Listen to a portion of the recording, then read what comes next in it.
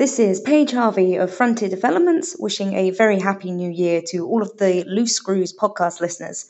Fly safe, Commanders.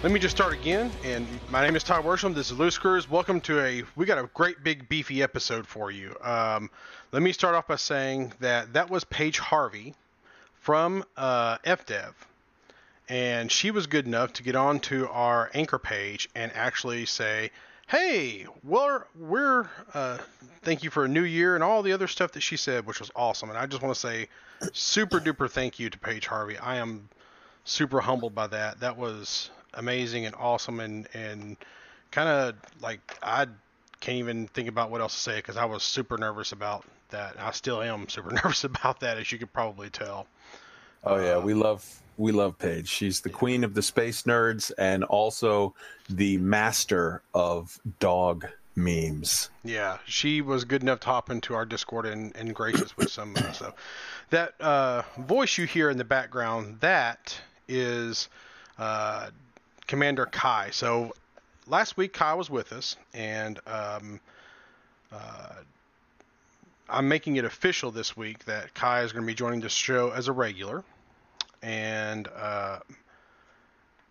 so Dravenos, I texted Dravenos a little bit ago, and he hasn't responded yet. I'm hoping everything's all right. I'm sure something come up on his end, but maybe he'll hop in here a little bit, and we can get him in here because I was really wanting to chat with him. So, but with us tonight is Commander Kai, and man, we have a great big show. What I'm wanting Commander Kai to do is kind of, man, if there is something that goes on in the community Elite Dangerous, Kai is on top of it, and I am not on top of it because I can only keep up with so much, but he is awesome enough to help me out on that end, and we're going to be getting him in, and yeah, he's going to be a standard member of the show, and I am fumbling all over this tonight. I'm sorry, guys. It's all good. You're just nervous because we're doing all kinds of new stuff tonight. I know. We're doing a lot tonight. I'm a frog, man. You got to heat up the water slow for me. Yeah, it's all good. I tell you what, I'm going to start with breaking news. This is breaking news, the biggest news of the year in the entire game of Elite. The whole galaxy is talking about it. That's right, folks. The Loose Screws Squadron has been formed. Yep. So for those that don't know, we went ahead, I think last week, I formed the squadron, and we got people in. I think we got about 6 or I don't know how many people. I think we got maybe 10 or 15 people in there right now. I don't think everybody knows about it. We're not asking you to, if you have a squadron that you like and you hang out with, we're not asking you to leave your squadron by no means. But if you just, if you're kind of like me, only really play with a few people every now and then, and they're from the show, man, hop on in, and just, I have it set up to where if you can search for Loose Screws Podcast. You can find us, do an application. Me, Kai, or Dravenos can accept it, get you in here. Or if you catch us online, like I'm Commander Tyrvol, Tyrvol. You can always hit me up. And man, if you're wanting to do something, odds are I'll probably come do it with you because unless I'm mining or shooting enemies or just don't have time because real life, I'll probably fly over there and do stuff. Right on. And I'm Commander Kai Zen, Kai space Zen, and just hit me up if you want an invite.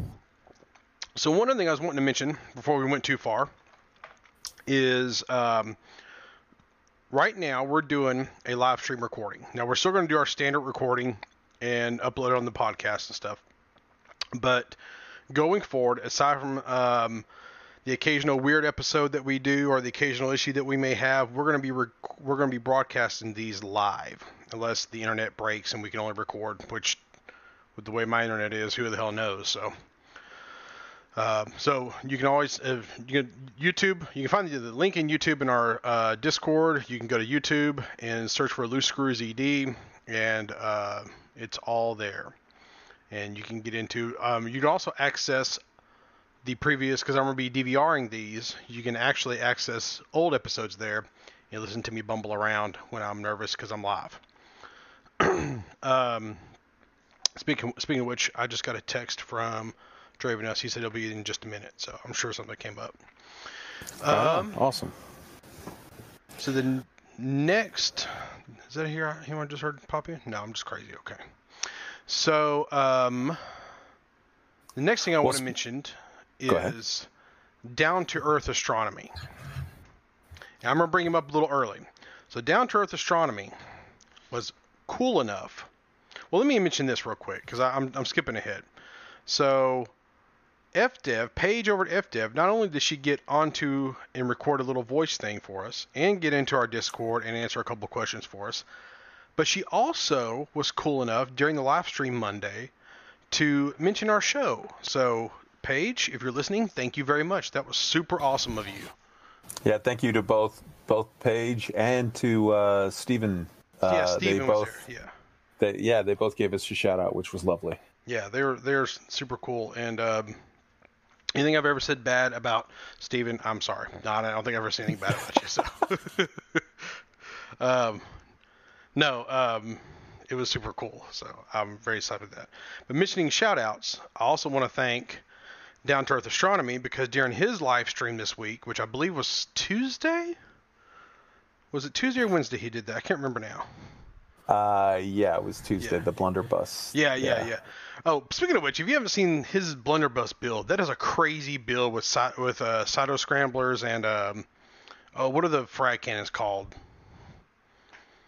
Anyway, the power play frag cannons. He's got this crazy build. You got to get close range to be able to do anything, but he can like strip Anaconda shields in like 20 seconds. No, that was, he can strip the Anaconda shields in like 2 seconds. He posted a video just like yesterday. From the second that he started engaging, he had the Anaconda exploded in 22 seconds. And really, I was looking at it. If I was the one working that stopwatch, I would have said it was 21 seconds. But he's a lot smarter than me. So if he says it was 22, let's say it was 22. Well, all right then. No, that's really cool. I'm hearing a lot of Elite Dangerous music, so I'm going to go over here and crank it down just a little bit, just to make sure we're not overpowering our voices. So, anyway, so on to the news for... Hey, Dravenos. Hey, there you are, buddy. Everything all right? Yeah, sorry. No, you're fine, man. I figured a bunch of crap came up, you being late to a show. That's a first, brother. You need anything? You good? No, we're good. Need a hug? I'll get you a hug. I ain't driving that far, but you can come to me for a hug. I'll drive to Texas. Don't start to me.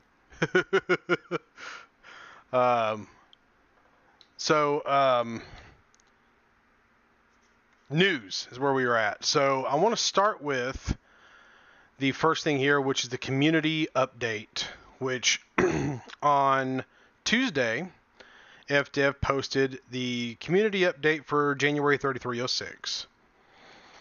And this is kind of like 3 little paragraphs where they talk about what's coming up for the next year. And there's not much here.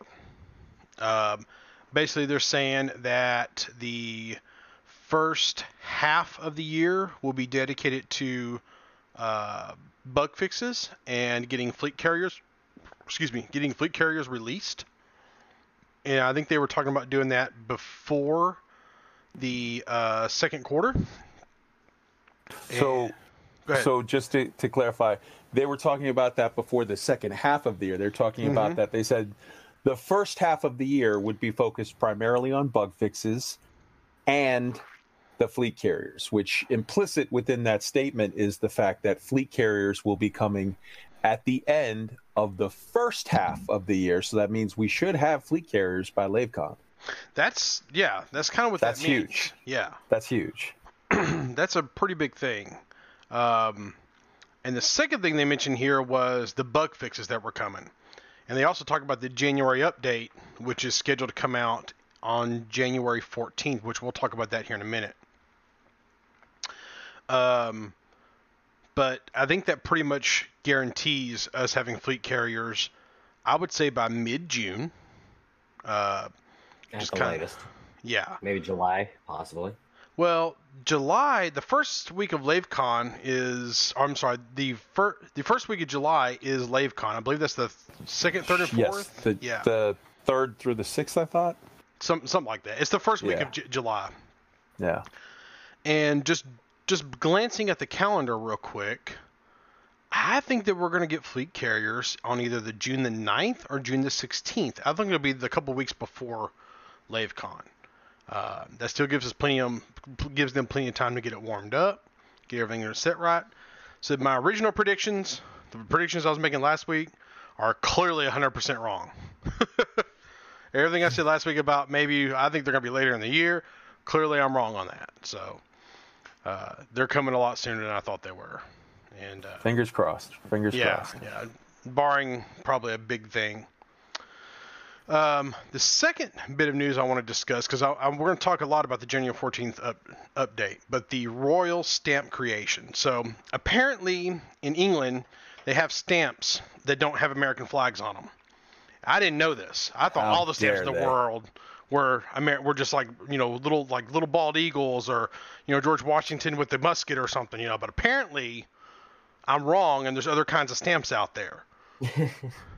So, but they announced, I believe I think they call it like a video game collection.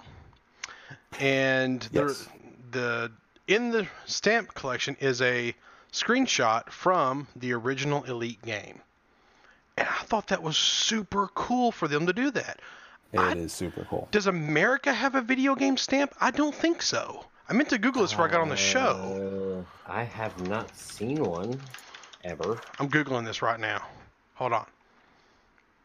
No, I do not see a video game stamp. I see some things that look like that they're probably trying to get my money fakely for some fake stamps. All right, so I typed in video game stamps America, and the first thing that comes up is Royal Mail UK video game stamps. Oh, there you go. So the United Kingdom has once again beat us to something cool. Congratulations, Brits. We'll see you next time. But so I think that's super cool. I only wish they'd put the current game, but I get why they did it. They were trying to do like a more classic thing. But wait, while we're on the stamp thing, which first off, it's amazing and well done. Hats off to you. Mm-hmm. I got to call out Lave Radio and say, Commander Edelweiss, Commander Phoenix Defire, the next time Shan hits you up with, what is it?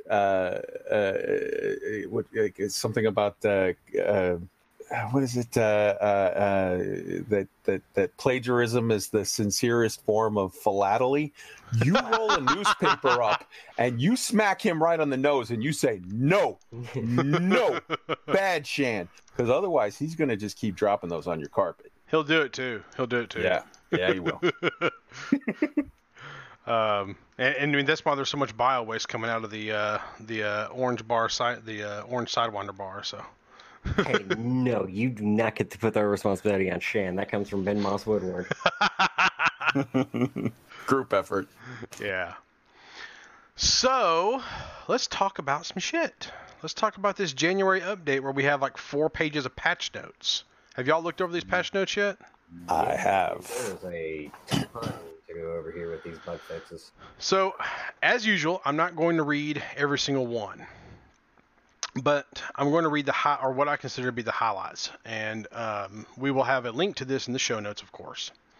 First of all, it's going to be out on January 14th. Second thing is that the first thing they list here is ARCs, and it says balance improvements for the generation of ARCs, particularly for exploration-related gameplay. I would assume, because correct me if I'm wrong, there was a thing that people were doing where they were basically honking around or scanning some systems, and then they were getting a crap ton of ARCs for it. Wasn't there? I can't remember what it was. Or maybe it was... I mean, in my experience, you didn't get that many for exploration. Like, Yeah, I think there might have been there might have been a couple of exploits here and there, but I think by and large, what they say when they're talking about fixing the arcs for exploration is that they're going to give you a little bit more to make it a nice, reliable way to earn arcs. Okay. Whereas with like trading and combat, you got pretty much a guaranteed amount, and exploration, it was kind of like you either got a lot or you got a little. Yeah. It was kind of inconsistent, yeah. Yeah. I can tell you I did a little bit of testing trying to figure out how much arcs were worth certain things, and I got nothing. I could not figure it out, and I guarantee it's because I'm not that smart. But I don't. It really felt like they were just kind of rolling a dice on a lot of things. But it also could be because like maybe different ships had different values for like destruction. Because I was trying to figure out combat values. So, but I was trying to keep. Oh, okay, well, this is a master. Or Combat Master Viper, so I was trying to only kill Combat Master Vipers, and I killed 3 of them, and I was trying to figure out how much it was. After like 2 or 3 days of trying to figure it out, my notepad ran out of ideas, so I gave up. But I had heard somewhere where people were doing like a surface scan of certain types of planets, and they were getting a crap ton of arcs, and then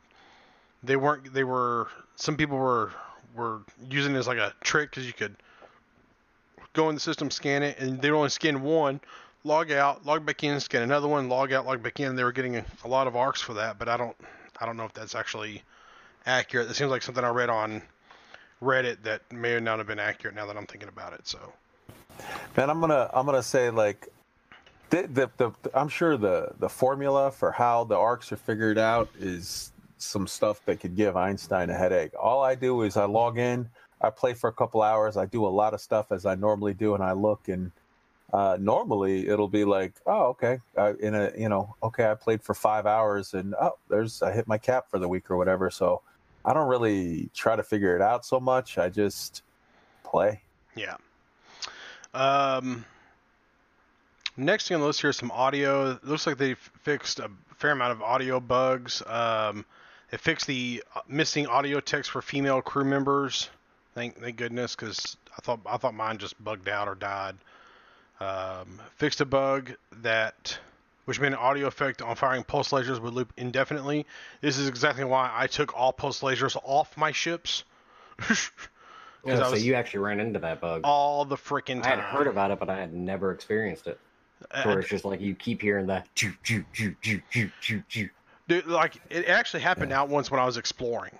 Like I fired at, I don't know what it was, some sort of little creature to see if it would react, and it spit some brown poo at me, I guess at me. And then like I was flying, I thought it was like broken or something, because my ship was kind of damaged from exploration, because I flew near a star once, and you know how your ship just kind of gets beat up a little bit while you're out exploring.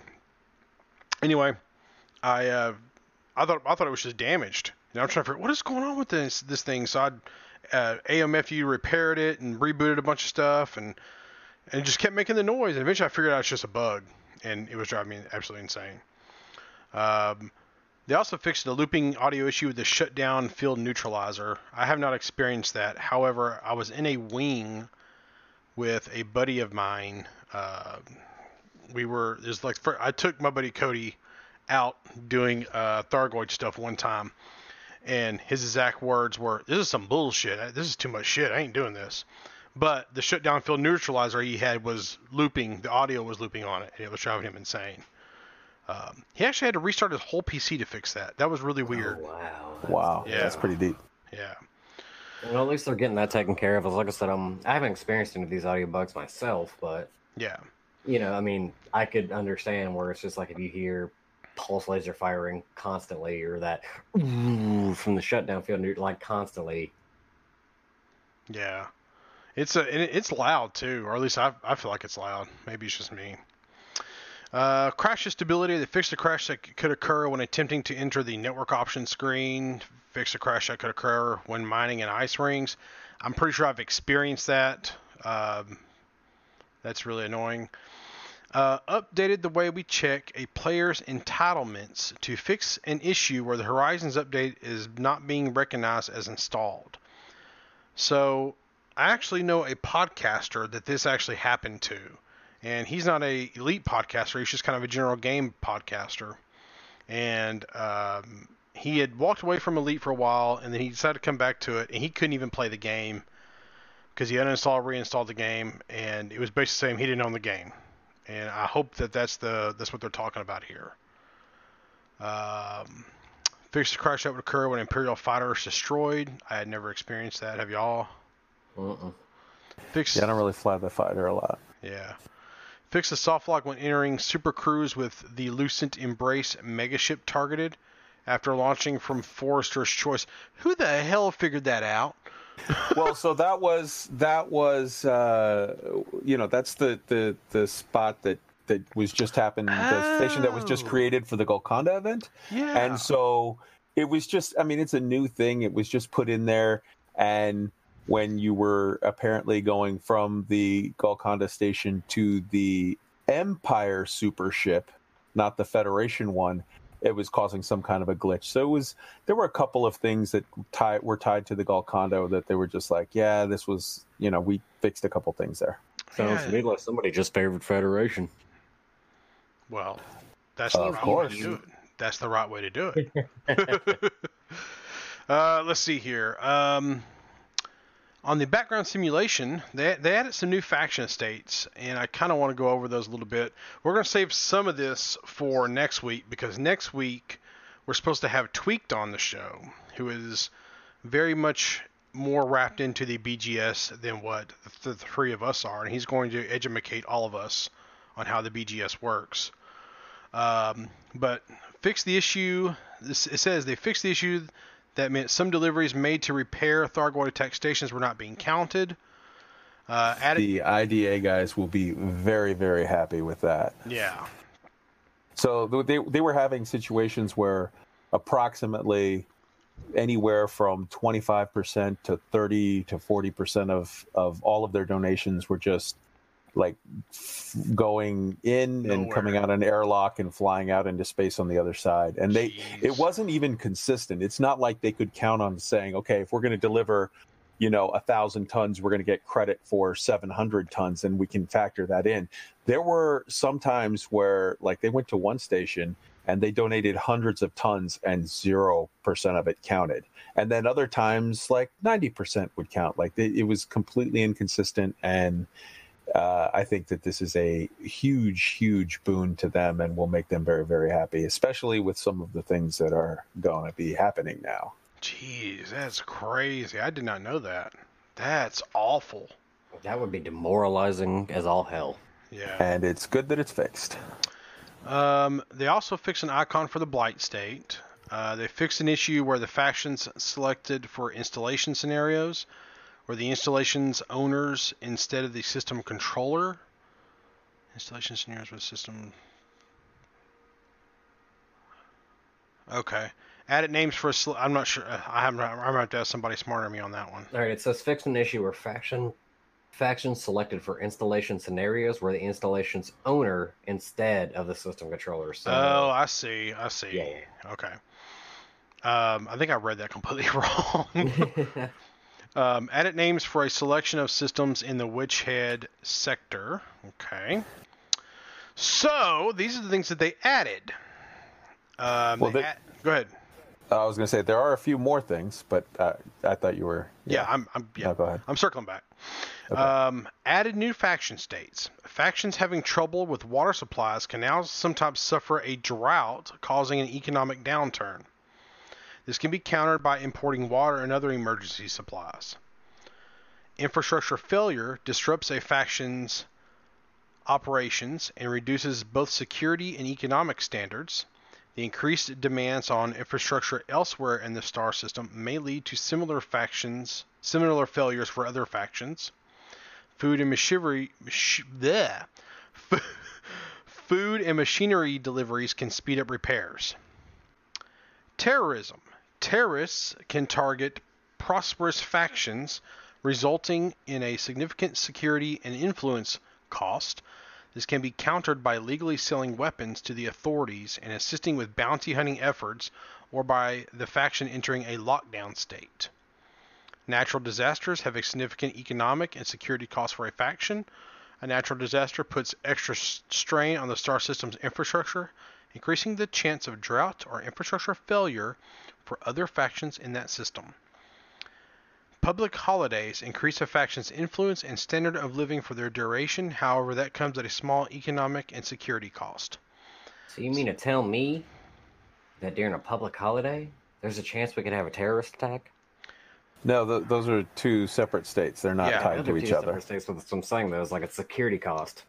Yeah. Oh. Well, so it could weaken some of the security. Like, so these states are not yet sort of like, people don't exactly know how they're going to play out. They're somewhat wild cards, and they could end up being awesome for the BGS community. But for right now, they're just kind of a little more of a wild card, like unknown factor. Well, it sounds like a good bit of them are also going to like intermingle with each other. Like,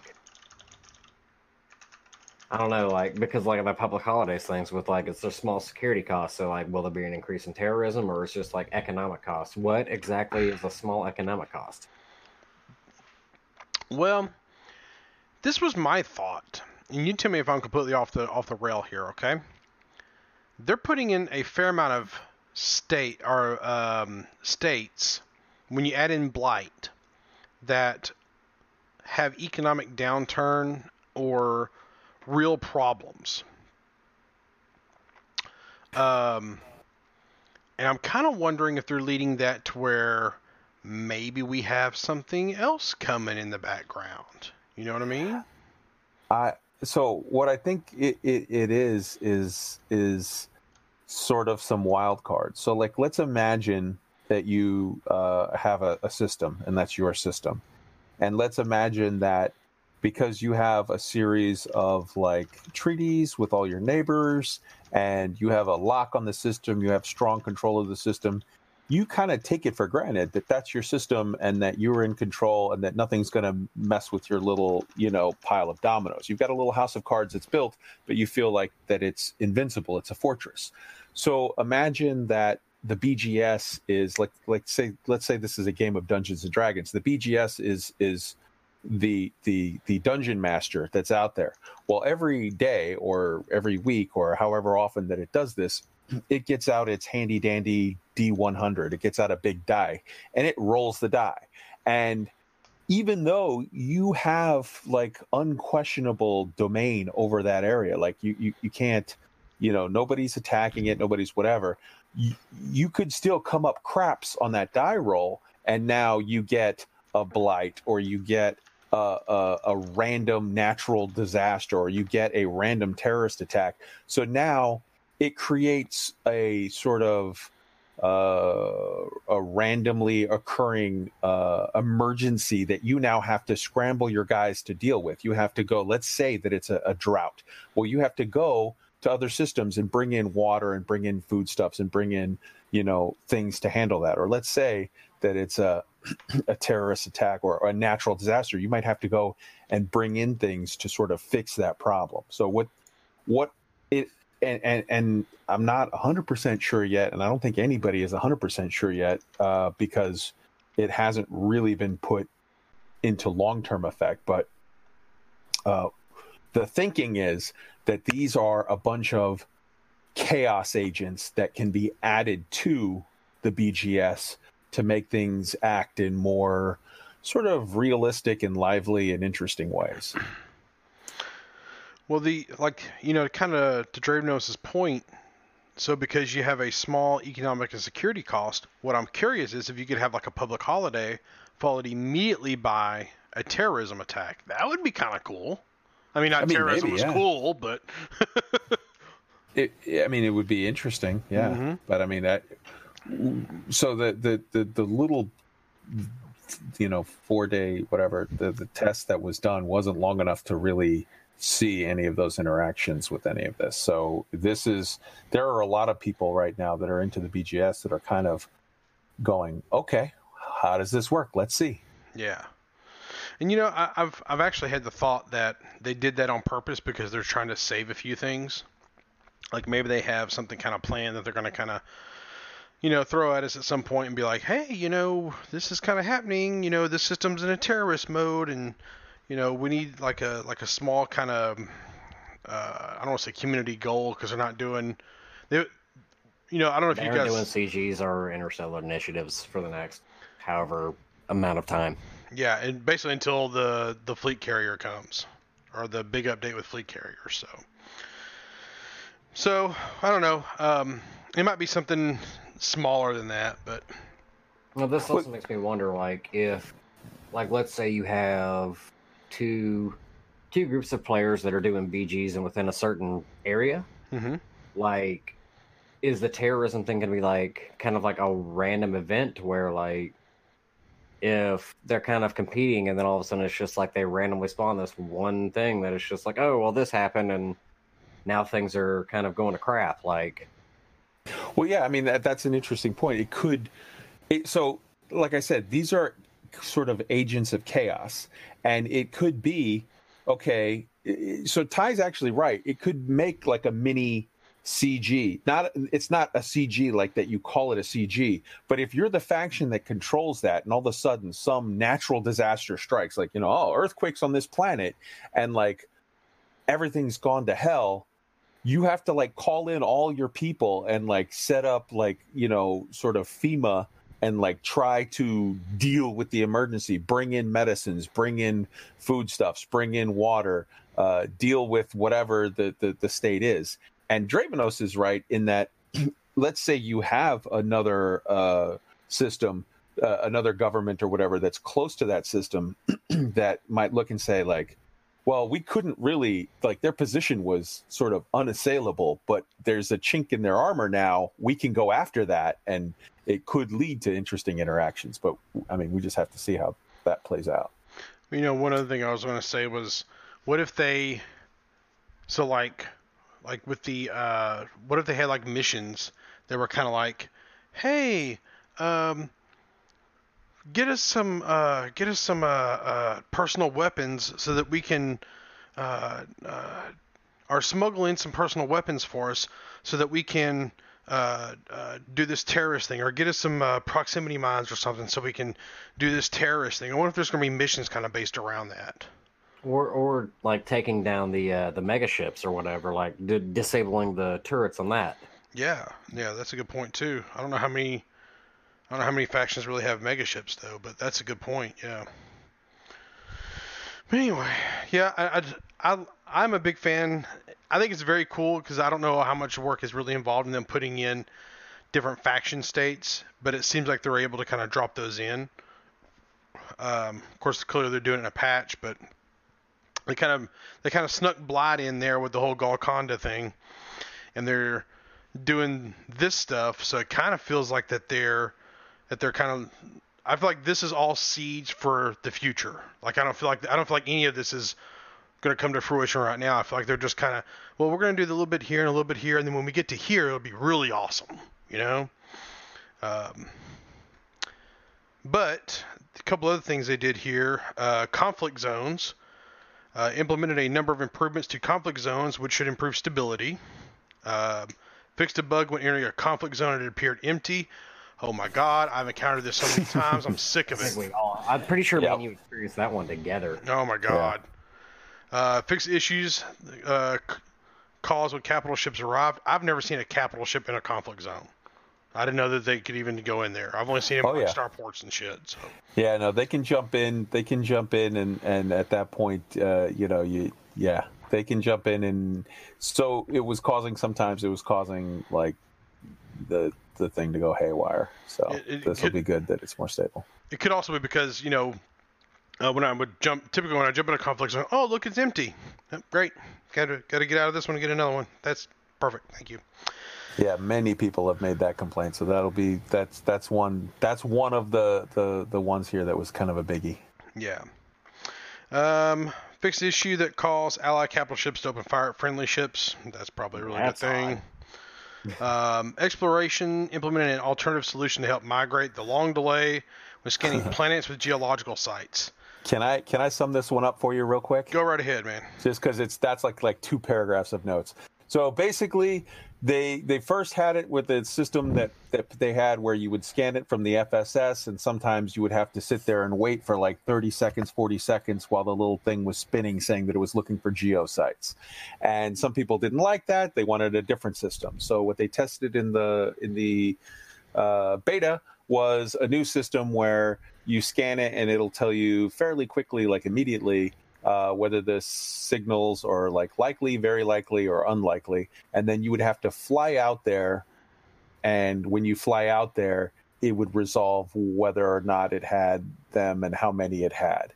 And a lot of people looked at this and said, ooh, this is not a good fix, because we would rather have the old way than have to fly out to each planet. We'd rather sit there and wait the extra time in the FSS. So everyone was kind of nervous.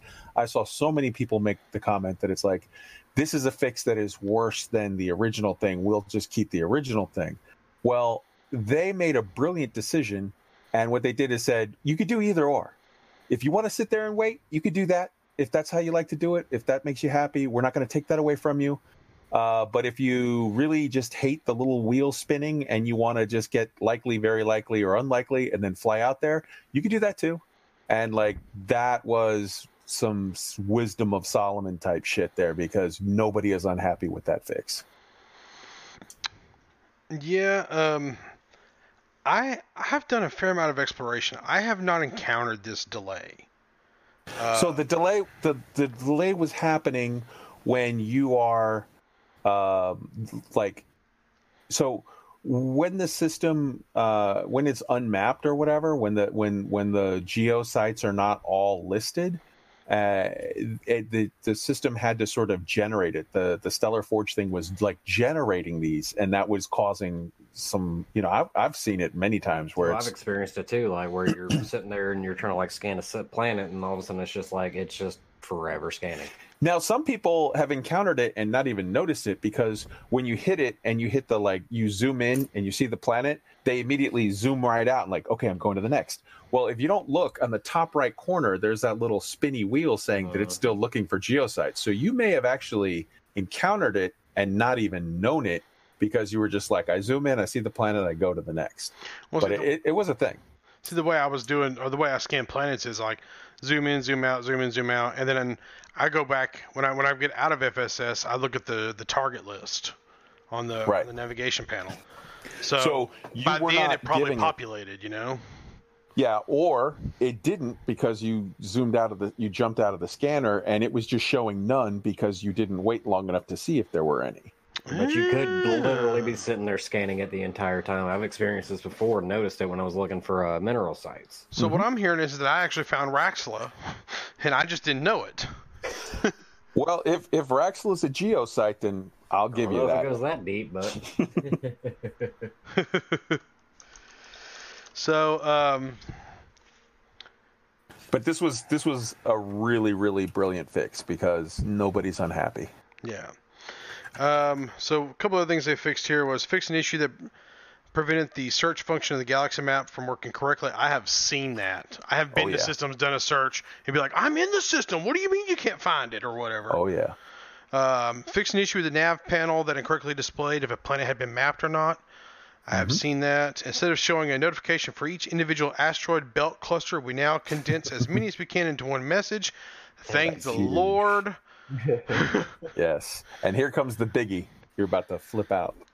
Fix an issue where was not sometimes possible to select asteroid ring hotspots from the cockpit.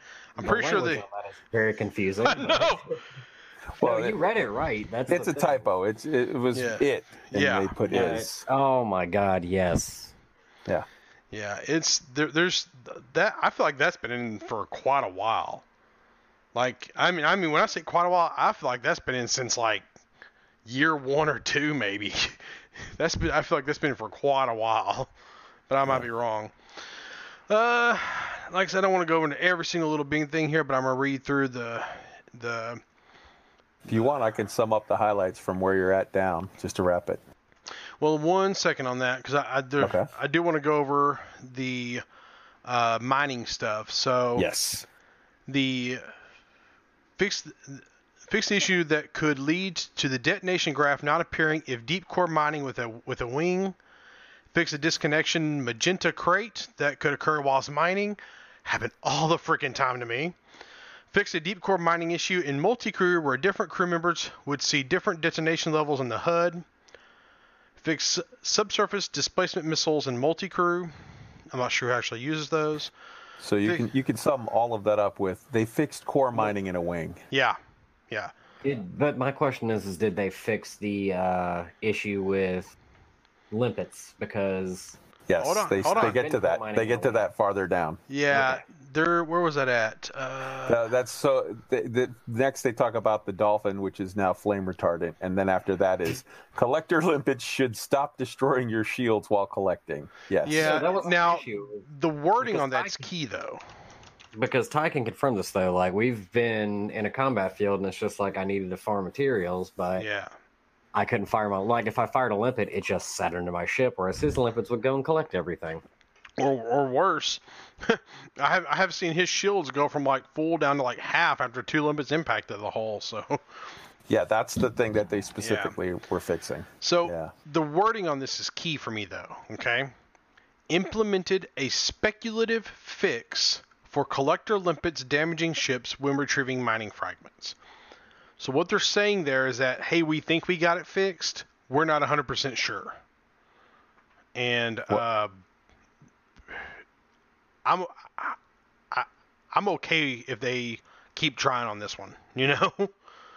I mean, hopefully they got it, and if they don't have it, we're going to give them feedback that they didn't have it, and there's going to be another round of these bug fixes before we get to the carrier, patch. So we'll get it. We'll keep going until we get it. Well, there's also to note that there's going to be betas for each one of these. So each step of the way. They fixed or added the ability to rescue any crew that were on board the player's ship when it was destroyed from the insurance screen. So I think I've lost about 6 crew members, so that's very helpful. 3 of them were elite, so that's really annoying, but I really wish I could have them back now. I miss you, Natalie. But anyway, so what y'all don't know is for a while there I had 3 crew members named Natalie. Different last names, all the same first name. Sheer luck. I have no explanation. So, anyway, and one of them was actually elite, and that was sad. It was a sad day, Tater. The last thing I want to bring up here is the trading thing regards to void opals, low temp diamonds, painite, stuff like that. So I'm going to read this word for word. Added supply and demand volumes for certain high-end materials. Now, trading goods such as void opals is more realistic. Markets can still offer a high buy price, but they will offer less as the demand is met. As part of this change, these high-end minerals will now be demanded more by specific economy types. This change will affect the following commodities: alexandrite, benitoite, grandidiorite, low-temperature diamond, monazite, muscovite, painite, rodplumsite, serendibite, and void opals. So yes, there's it's just what we discussed last week. I was about to say, I want to say we've touched on this before. Yeah, I don't think it's going to be that big of a deal. I think you will have to go further to sell your stuff, but I still think you'll get good prices for things. That being said, guys, you guys got 5 days to sell all of your stuff at a good price. So get out there and start mining. I'm mining all weekend. I'll just tell you. Well, my whole thing is, it's just like once you you can just type it into wherever you need to type it into, and so you're selling it for the highest. Now you might not get like the 1.6 million per or whatever, but like if they're spreading this out a bit more in certain economy types, then you might have to travel a little bit farther, but it's like you're not going to take like that big of a loss. Right. I feel like instead of going from like let's say one system's not selling it for the 1.6, it's only selling it for like 200,000 a thing. Like I don't think it's going to be that big of a drop across the spectrum. Now, you might be selling it for 500, 700,000 instead of $1 million per, but it's not that terrible of a loss. Yeah, I don't think it'd be that bad. I think that there will be a drop. I don't think I don't think the market will plummet like some people have spoken. And I think that because some of these minerals aren't necessarily being mined a whole lot right now. So we might see an uptick in some of the minerals that, like you're cruising on looking for void opals, and you come across, everybody's come across that core that's grandiderite. You're like, oh crap, going on. Well, now you might stop and get that grandiderite. Yeah. So it could be selling high in the region where you're at versus void opals. But let's face it, like out of that list you just named, I mean, I'm pretty sure we were all mining for either void opals, painite, or LTDs. Mm-hmm. The rest of that, I'm pretty sure the majority of us just kind of passed on. I think I've mined everything in that list just because I wanted to see what I could actually make off of it. And I know I could have just Googled it. I didn't fill up a whole hole or anything. I think I got like 20 tons or something. But definitely painite and void opals were the way to go, and LTDs were the best way to go. So I think it'll be fine. I think it'll really be fine. That's kind of all the big drop news here. So now we're going to turn it over for a few minutes to Kai and let him talk about the creators corner for the week. So real quick, I just want to add one thing to that last list. This was one thing that could sneak by, but let me tell you, there's going to be some stuff coming up that I think will make this more interesting. Various fixes to Thargoid fighting, including the bug where you were getting instant split, the God mode hearts where the heart would just bug out and you couldn't hurt it, the weird thing where you would get like massive heat spikes or whatever. So the Anti-Xeno Initiative will be very happy to know for, any reasons in case they might come across any Thargoids in the near future, that a lot of that stuff is fixed. Well, I'm sure the AXI is going to be very happy to hear about that. Oh, speaking of which, this kind of happened today. This was other piece of news I meant to bring up, and I just remembered because you brought up Thargoids. Thargoids are back, guys. Yeah. So it was an interesting series of events because earlier in the week, the first thing we had was the Anti-Xeno Initiative report for the end of last year saying, well, the Thargoids have gone. They haven't been around for 5 months. I guess we'll never see them again. Dun, dun, dun. Yeah. Then today, this morning, I get up and I see the Thargoids are around, and I go to like a dozen different Discords and post, the Thargoids are coming. The Thargoids are coming. Like I'm Paul Revere. And it is legit. They are back. Yeah, they are kind of back with a vengeance. In fact, I think there was I wanted to look on Galnet, since I got the game pulled up, I'll look real quick. I think, because somebody mentioned in chat that there was actually a Galnet post. Yeah, there's, the Thargoids are back. From the thing that I posted there, let me see here. Let me pull this up. I got it here. Okay. All right. Let's see here. January 10, 3306, authorities in a number of systems have reported high concentration of Thargoid ships.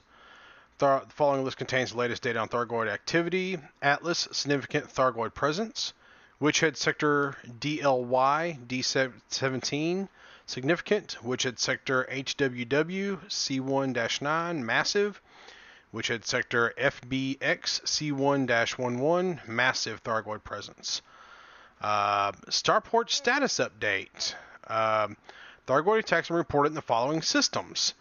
Now this hurts my heart. Artemis Lodge. Artemis Lodge is one of the asteroid bases. It's probably my favorite asteroid base. It's beautiful there. It hurts my heart. I'm probably going to go help out over there, after I get through mining. Copernicus Observatory and Asterope. Selene Orbital and Atlas. Hanna Enterprise, Witchhead sector DLY D17. Carrion Vision, Witchhead sector FBX C111. Cheryl Orbital, Witchhead sector HWW C1-9. C1-9. Yeah. Yeah, man, they're back. They're attacking stations. Stations are on fire. AXI is calling all hands. The Operation Ida is getting kicked back up into high gear. It's on.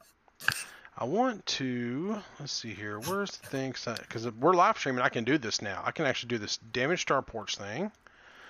I can zoom out. Let's just look at the damage. Oh, yep, definitely right there. And, yep, they're definitely... Wow. I have not seen these icons on this map in several weeks. It's weird, a little weird, actually. All out there in the Witchhead Nebula. So, yeah, if, for the record, the best thing about this, like, starports that are doing this, the best thing is to go and rescue passengers. You know, make yourself a little passenger ship.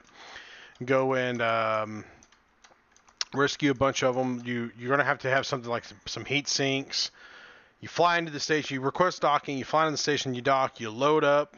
I believe it's a mission, if I'm not mistaken. You load up a bunch of passengers as many as you can, and you fly out. And then you take them to, there's usually like a hospital ship orbiting nearby. You fly out to the hospital ship, you dock. This is a really great way to earn rep and with whatever faction is in that system. It doesn't last for forever. Once they run out of passengers, it goes into like a repaired state where you actually have to take stuff over there and repair it. Typical cargo style runs. So I would recommend, like, if you're looking for rep with Federation or Alliance, this is a really good way to do it. It's a good way to kind of speed you along. So for sure. Is that all the news? Did I miss anything else? Oh, I do. So I do have one other thing. Go ahead. Oh, okay. No, go ahead. I was just gonna say I was just pulling that up from the from the patch notes, but I definitely have several other bits of news from things that are going on around the community.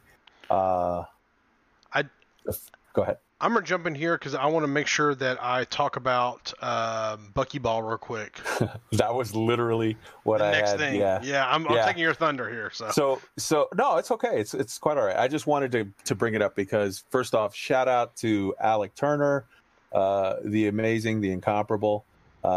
So he was like, "Hey, there's a Buckyball race starting Saturday," and I was like, "Hey, I want to do that." And then I pulled up this list.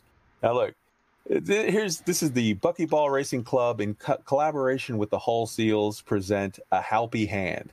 Halpy is the patron god of Hull Seals. It's the seal that's on their little patch, and that's what that is. Yeah, Halpy the Seal. They're the Hull Seals. Gotcha. So the Hull Seals, they're an organization dedicated to help people who damage their hulls. They're similar to the Fuel Rats, just with limpets. They're coming to their anniversary, and they have this Buckyball race to celebrate. And this is crazy. All right, this race is for absolute nutters. Like, this is by far one of the craziest things I've ever heard of a group doing. So check this out. You start docked at the Arfstrom station in Oppidavisti. You find a station that sells fish other than the starting point, and you purchase 4 tons of fish because why not? Then you drop to Halpy the Seal. Well, yeah, you drop a ton of fish inside the ring of Arjung 4 as a tribute to Halpy. Then you fly the Blazing Dynamo to the Blazing Dynamo point of interest in the Kemerukamurar or whatever, and you fly one of the tunnels in the unauthorized installation while a limpet is actively repairing your hull. So you start off this race by damaging your ship to the point that it's about to, fall apart, and including blowing out your own cockpit, so that you're on for bonus points. So that well, I mean, come on, if you're going to do a thing, do a thing. But yeah, so you're on life support. You've destroyed your ship to the point that it's, limping and sputtering, and it's got a weird smell coming off of it. And then you fly around doing this after you buy the fish and you throw some out to the seal god, and you fly through this tunnel while you're repairing your own hull. And the whole time you have to either, get there in time or manufacture some more life support to stay going. And then you get to Maya, you get to Fisher Enterprise in Maya, and you sell the rest of the other 3 tons of your fish. And then you return to the starting point in OPWST. And when I heard all of this, I thought, you know what? I really, really want to do a buckyball race, and I can't wait till the next one, because I'm going to try one that doesn't seem quite this advanced. But that's just me. I have a feeling that there's some we got some screwballs out there that are willing to give this a go and are going to have some. Wait to see the video footage for this stuff, because as soon as I had heard about this, like, oh my god, the hull seals are crazy. Yeah, this is good stuff, man. I'm pretty sure Alec posted something about this within our Discord. Yeah. And, yeah. Speaking of Discord, have you guys announced like the big news about the biggest person that joined our Discord this week? Oh yeah. That's when we did that very first thing, because we're going to celebrate Paige very first thing. Hey! Sorry, I was late. No, it's no big deal. That's the first time in 17 episodes you've been late. It's all good, brother. So, other areas of community news. There was a clarification on the ARCs question, because apparently, for some reason, I don't even know why this was a question, but people freaked out because they thought that your ARCs were tied to your character. So, like, if you reset your commander and start over, you would lose all your ARCs. And there was somebody made a comment that was, I guess, misconstrued or whatever, and that caused everyone to panic. And within 24 hours, they got a dev that made the statement like, no, it's tied to your account. You still have them. Relax, everybody. And everybody could collectively unclench. That whole thing screams of like internet bull crap that get blown out of proportion over nothing. Well, it was a bug. The dev said so, and within 24 hours they took care of it. But yeah. So other community stuff. Sagittarius Eye put out an awesome new video on the World of Death. So there's a system. It's Spoihei XEX D2-9. So that's spelled SPOIHAAE space XE-X space D2-9. Now, this system's about 600 light years from Colonia, and it has a planet inside the ejection cone of a white dwarf star. Ooh. So, and they put out an amazing video where, again, this sounds like this, I guarantee you, the guy who landed on this planet is going to be doing that Halpy the Seal crap running around, because check what this guy did. You have to wait till the planet gets outside of the ejection zone. Then he flew over real quick, landed on the planet, dismissed his ship right away so that the ship wouldn't blow up. Then he rode the planet through the cone, through the zone, and got an amazing light show, which he captured on video, and they put it out for you to enjoy for yourself. And then when the planet briefly comes out the other side, you have to real quick call your ship back, get on the ship, and get the hell out of Dodge before you overheat and blow up. It's pretty crazy and beautiful. Yeah. This is some top-notch stuff. So definitely go check it out. I will have to all of these things. I'm going to have links in the show notes. So anyone who wants to join the Discord, come take a look at the show notes, and you can click on it and see for yourself, or you can just go to YouTube and check out Sagittarius Eye and see the video. It's pretty cool. Obsidian Ant also put out a video of a couple of things. They discussed the ARC thing. They discussed a couple of things, but one of the interesting things that I've seen there that I haven't really seen elsewhere was they had these bobblehead pictures, and it's actually the thumbnail for the video. They have this art that somebody made for FDev or whatever of a bunch of different bobbleheads, and they have like an alien in a little gray alien in a hula hoop grass skirt. They've got a bunch of the power play people, just lots of interesting stuff. So if you're somebody who likes bobbleheads, definitely check that out. Let's see. And we also have 2 videos from the pilot. The pilot did a video on the Dolphin just Tuesday, which is amazing. And I got to call this out because in all of the holiday kerfuffle, I don't think we called it out. Right on Christmas Eve, he dropped the Federal Dropship video. So those are 2 videos that both will have the links in there to check out. Do you want me to just keep going with the community stuff, or do you want to interject? Does anybody have anything on these? No, you're doing good, man. Carry on. The pilot, I mean, always great. He always knocks it out of the park. Who we've had on here twice now. Yep. Yes. Yep. So, okay, big news, guys. Remember we were discussing last week, like the whole idea of the narrative arcs, and somebody that's really smart and a lore master should, do a tour or something and like take people along, and we should figure out some way to do narrative arcs. Well, Drew Wagar, he might know a little something about something, being the author of multiple official licensed Elite Dangerous books, novels. He is doing a lore tour. It starts on the 2nd of April, 2020. Earth time, 3306 in-game time, whatever. It starts in the Sol permit. So, in the Sol system. So permit, like as soon as I say Sol, immediately the word permit comes out.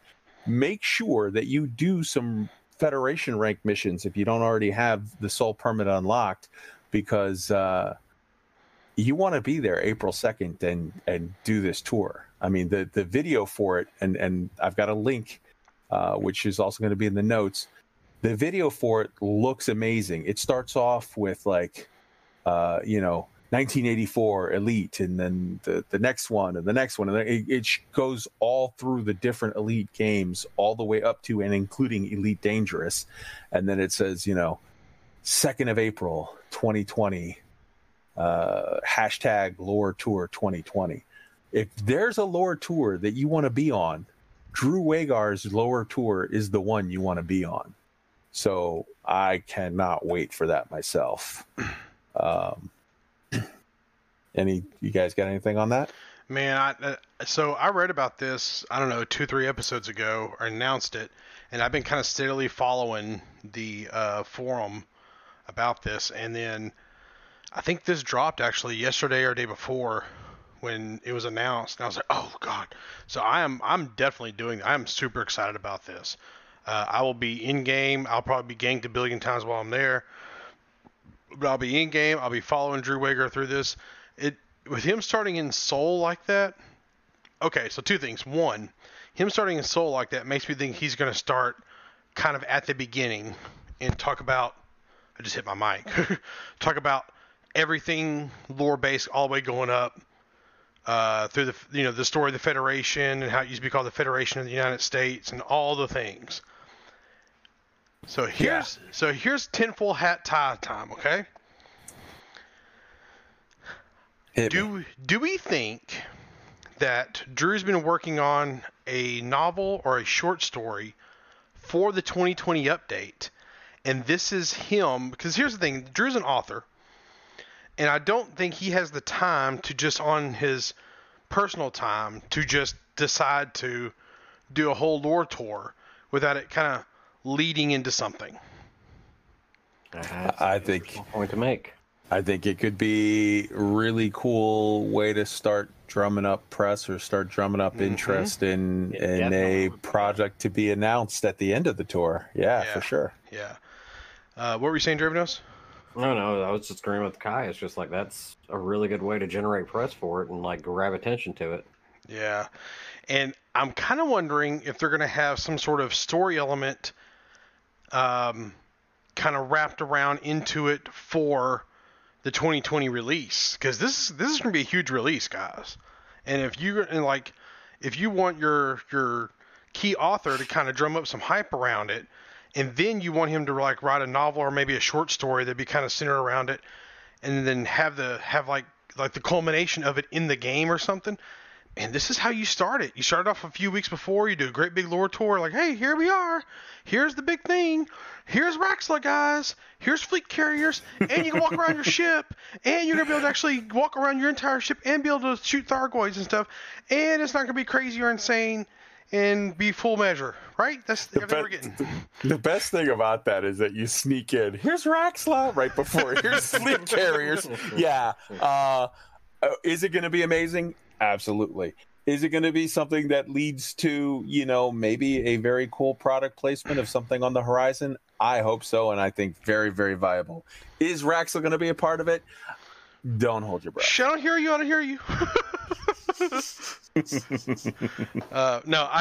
do have Commander Raxxla Schmaxxla with it. Oh, yeah.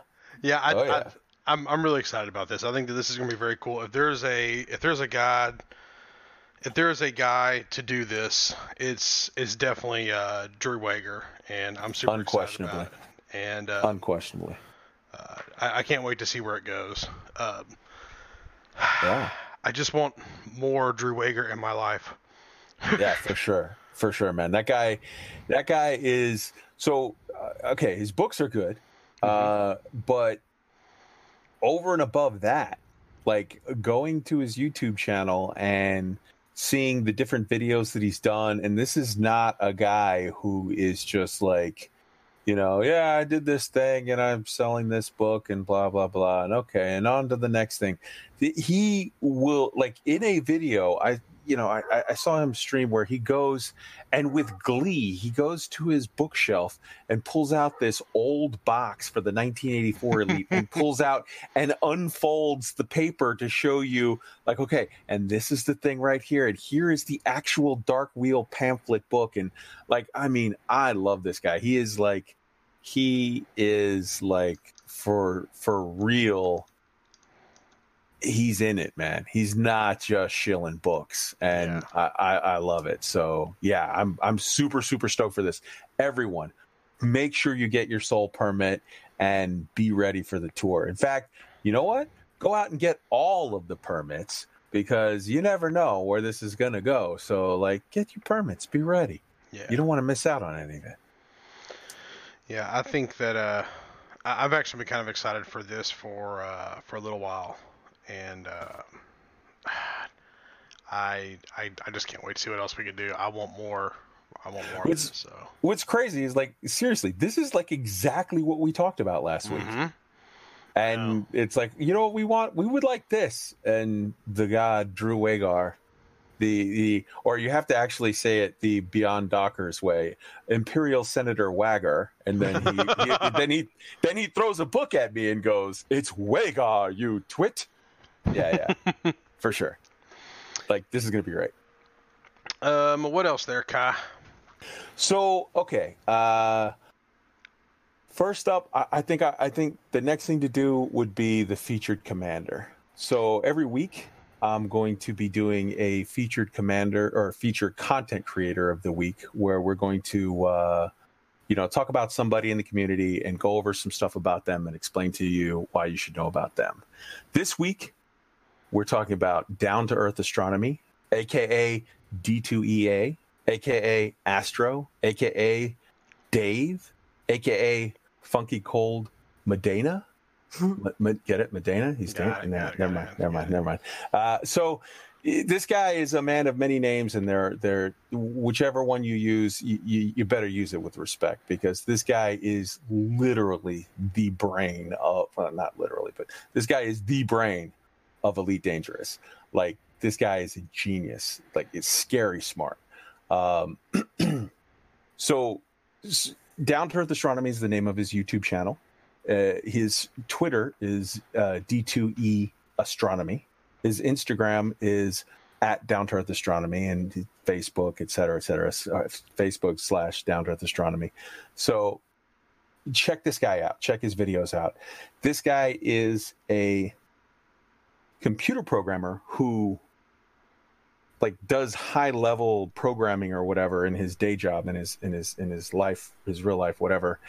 And he got his doctoral degree by doing a program, writing a computer program where they took all of the observable information they could get off of like the surface of our sun, like in real life. And then he fed it all into a computer program. And from that, like they ran some kind of program where he could extrapolate and predict what was going to happen in the next 5 seconds of like the interactions on the coronosphere. Look, I'm a dumb Marine, so I'm guarantee you he's sitting there screaming, what? Because I'm getting all of this wrong. But like this guy is scary, scary smart. And his videos are incredible. He does, first off, every kind of guide you can imagine.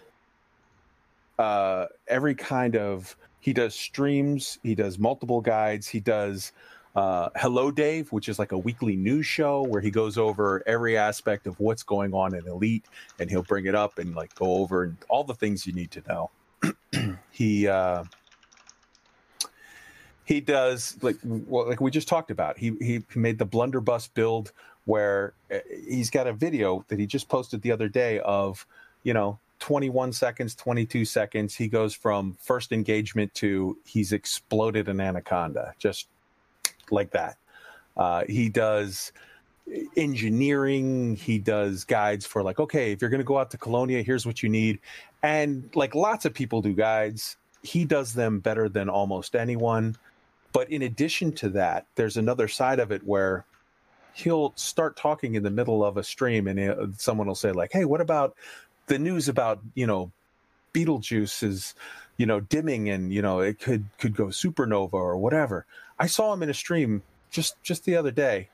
He said, yeah, it's really interesting. And he starts talking about it. And he goes, actually, let me pull it up in game. And he pulls up Betelgeuse in the game. And he actually looks at it and goes, no, actually, I think the mass on this is wrong. Like, what? Who's smart enough to be able, like, I would look at it and go, okay, it says the mass is that, so then the mass is that. He pulls up a website and pulls up something from NASA or whatever, and he's like, yeah, no, see, here's the real mass. And then he pulls up some star chart and he shows, well, for stars of this type to this type, it'll go like this.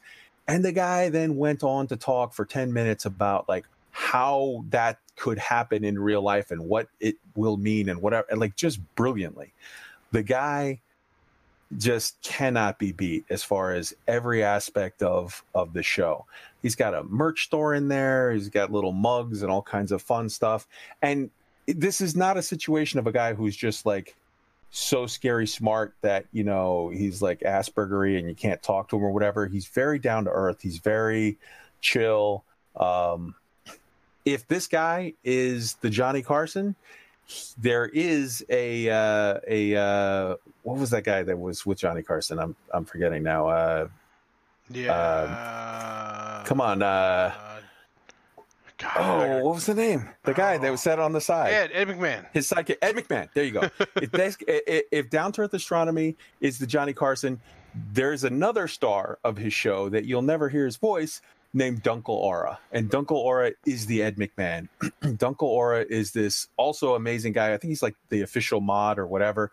But whenever Down to Earth Astronomy is doing his streams where he's gathering or he's, explaining how to engineer this or engineer that or put a link for this or whatever, Dunkel Aura will go through and like, because there's a lot of people watching Down to Earth Astronomy streams, he'll go through and like get any questions that got missed and he'll answer them. And he in and of himself is an amazing guy that should have a stream.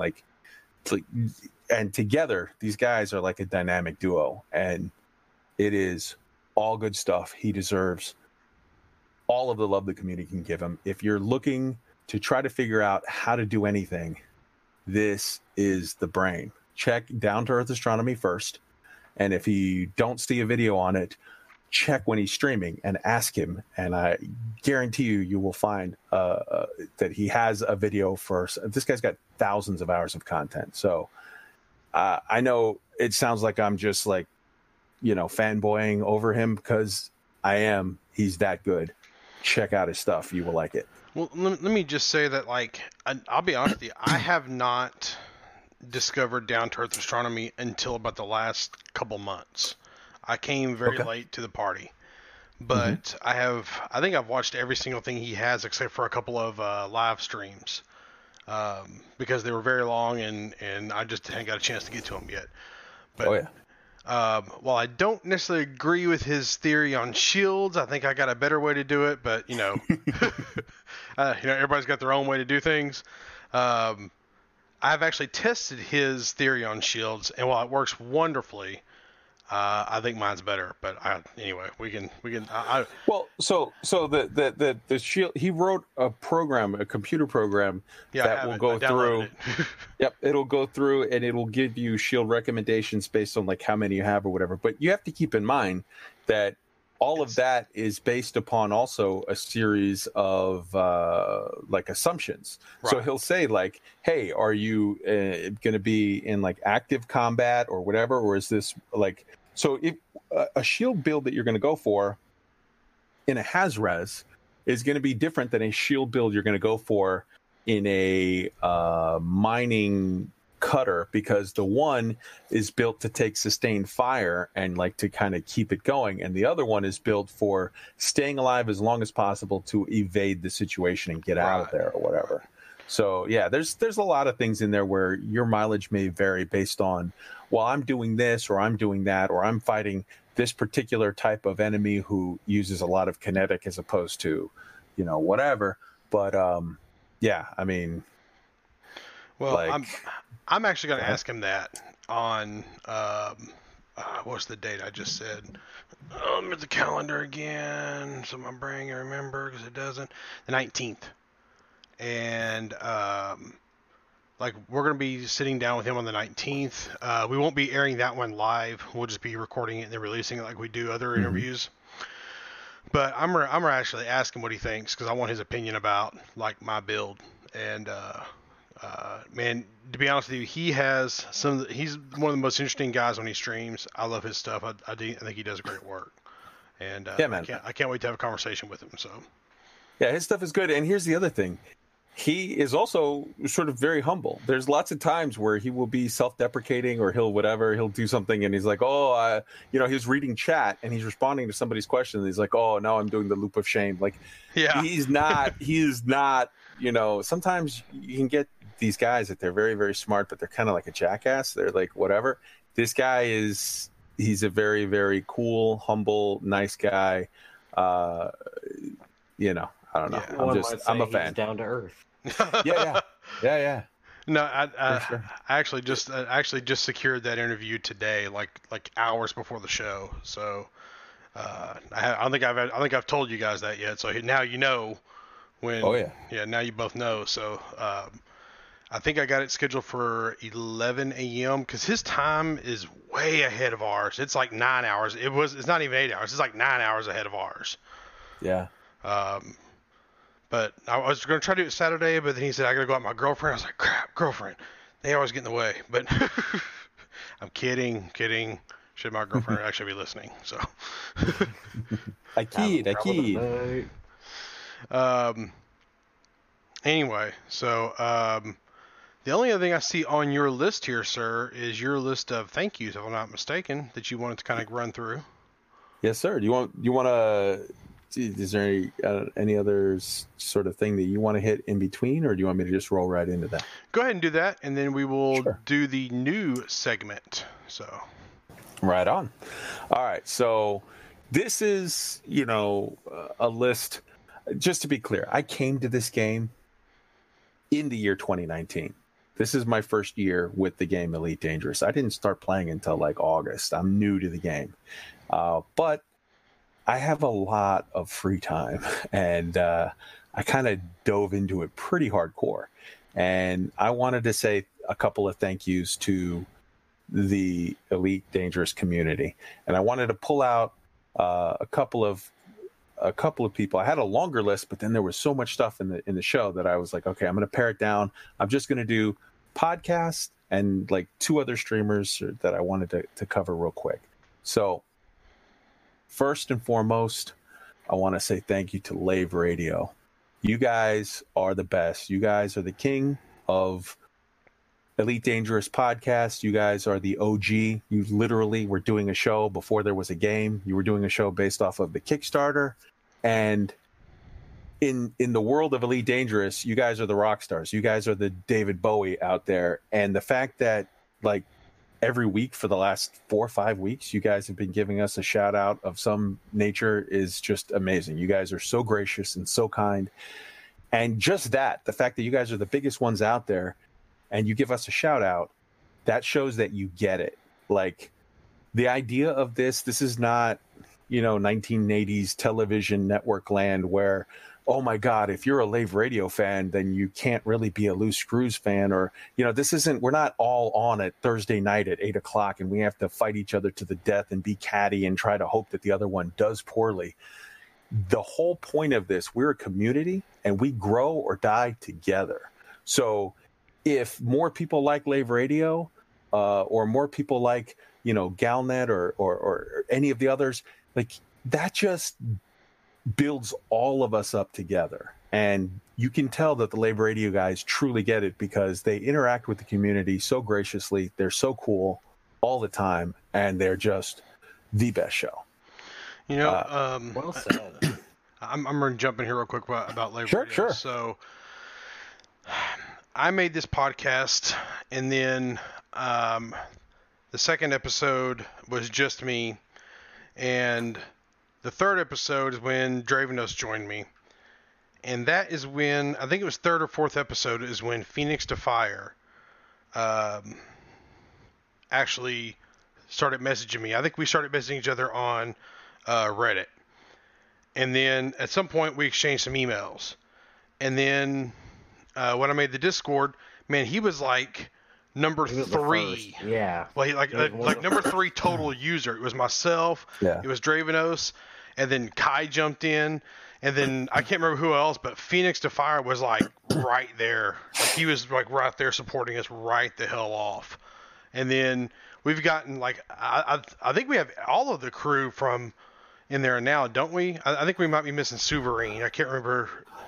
I think we've got several members of the crew, and they've always been very, very gracious and kind. They help out with stuff. Vice, aka Ben Moss Woodward, in here too. Witherspoon's in here as well. Like, those guys. I mean, we had a discussion about this, talking about like favorite podcasts, and everyone's like, I don't know, like, did it? And it's just like, dude, like, you don't have to pick a favorite. Like, Lave Radio has been out forever, and I'm pretty sure we all are on record in here saying like we all love Lave Radio. Oh, I love them. I mean, they kind of inspired me to do this. So here's all I have to say about Lave Radio. Let me just turn on my podcast player right here and just see what randomly comes up. Vending machine technician, it's Lave Radio. Dude, just the best. Period. 100%. Love you guys. Those guys are awesome. So. Yeah, I'm going to join you and say thank you, because what they've done for me to kind of get me the courage to do this show, because my inward introvert self does not want to do things, especially when I'm doing them live. I'm still nervous, by the way, but anyway. Well, I mean, so like there's two aspects to it. The one is like, do you put out a good product? And yeah, they do. They put out the best product. They put out a great product. But then also, are you good people? And like, you can find people that it's like, you're rooting for this guy because he's such a nice guy, but the product is like, meh. And there's other ones where it's like, man, the product is good, but I hate that guy. And if you can find where it all lines up, then you got Lave Radio. So they've been in the game for a long time. So hell yeah. Yeah, since the beta, since back when it was in Kickstarter. So moving on to my other man crush. Yeah. My other man crush, the biggest is Galnet News Digest and Wotherspoon. Wotherspoon, this guy legitimately, if there's one guy, this guy is the voice of Elite Dangerous. This guy, first off, Galnet News Digest, that's Wotherspoon that you hear every week. You hear him in Lave Radio in every episode because they play Galnet. You hear him at Hutton. You hear him in Hutton Orbital Radio because they play him. every episode. He does work with Beyond Dockers. He does stuff with, I've heard him as one of the voice actors on Sagittarius Eye. He does work with Guard Frequency doing like the technical stuff and whatever. Like, this guy is just, he's everywhere. He is everywhere. He is the best. I cannot wait to have some kind of something come up where I get a call from Wotherspoon where he says, hey, I need a voice for a thing. I am there for you, my man. You are awesome. Keep being awesome, please, sir. Yeah, we are scheduled to have him on the show on the 25th, I believe. Yeah. Yep. Yeah. Like, this is just, I'm like a kid in a candy store, man. We get to talk to Down to Earth, get to talk to Wotherspoon, get to talk to the guys from Lave Radio. I had a conversation today in Discord with Edelweiss, and it's like, it's all good. And speaking of Edelweiss, that brings me along to my next thank you, which is to Beyond Dockers. Now, let me tell you something. Do not play this podcast in front of children or workers or on the bus. This is not something to be played at work. This is a podcast that is full of dicks and fart jokes. It is set in the Elite Dangerous universe. It is hilarious. It is raunchy. It is stupid. It is super, super fun. If you like raunchy, off-colored stuff, if you are mentally a 5-year-old like myself, get this podcast, listen to this podcast, enjoy laughing at this podcast. Yeah, I'm kind of right there with you. I'm pretty much 5. So I consider myself old. I think I'm like 12. So. You're cutting out, I think. There's really nothing else to be said. I mean, yeah. Was it cutting out? Was it cutting out? You did a little bit. Okay, yeah. Sorry. All right, so next up, again, also Ben Moss Woodward. I have heard your voice here, my man. Sagittarius Eye. Sagittarius Eye is like, okay, so guilty confession. Lave Radio is the talk show. It's the best, it's the talk show of Elite Dangerous. Sagittarius Eye is just my favorite thing in Elite Dangerous. Now, with everything, there's a downside to it. Sagittarius Eye, you only get it 4 times a year. It's a quarterly thing. Now, it's a magazine. It's an online magazine that you can get the PDF of. And it is also, they act it out with voice actors playing each part. And the whole thing is done in person as like a character, like they're playing as journalists, and they're like, I'm live reporting here, talking to, Arissa Lavigne Duval about this, that, and the other, or this new ship came out, or hey, the Thargoids are attacking, or whatever. They cover it all, and it's a thing where they take their time, they write it well, and it's super, super well done. When one of these comes out, it's like you're a kid at Christmas. You only get it 4 times a year, so enjoy it. But there's like a bunch of episodes out. So if you haven't heard it yet, it's all new to you. Go and enjoy it.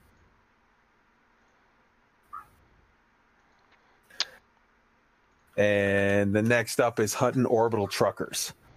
Hutton Truckers, this is a whole different thing. So Hutton Orbital Radio is like the clubhouse for the Hutton Truckers. And the Hutton Truckers, this is a podcast that everybody should check out. It might be for you. It might not be for you. I don't know. It's like 10% useful news and information and stuff that you should know, and 90% absolute utter nonsense. But that absolute utter nonsense is so fun and so funny and silly. And they are literally, they have a whole concept for the mug. And for the mug just means don't take it serious. This is not about gain. This is not about getting that extra couple credits for your void opals. This is not about making your lasers shoot harder. This is about making friends, hanging out, doing silly stuff. They make up missions that make no sense, that have absolutely nothing to do. There's no reward. They literally go to a planet that has like a big, one of those big prison planets or whatever.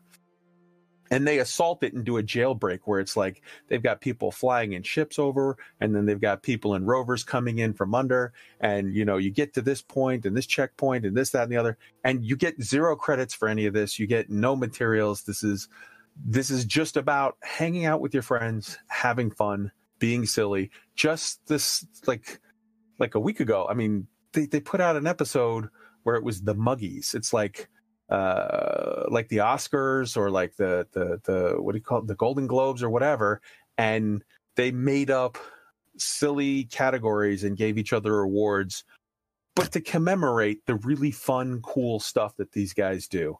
And like that's the whole point. Like we're flying spaceships, okay? We're a bunch of computer nerds flying spaceships. We're having fun, and it may be for you, it may not. For me, I'm a Hutton trucker. I love that stuff. So you guys are great. Thank you very, very much. Oh, yeah. Next up is the Guard Frequency. Now, Guard Frequency technically isn't an elite podcast per se. It is a hybrid. It's, I would say, 50% Star Citizen focused, like 35% Elite Dangerous focused, and like 15% other space games, No Man's Sky or, Rebel Galaxy or whatever. But they have a reoccurring segment that I really, really like where they do some kind of like it's like a skit of like PBS News or whatever. And they're, but they're in the Elite Dangerous universe, and they're going around like interviewing people and talking about things that are coming up. I guarantee you there will be one next week about the Thargoids attacking and whatever. They do also like a D20 role-playing game set in the Elite universe that they play.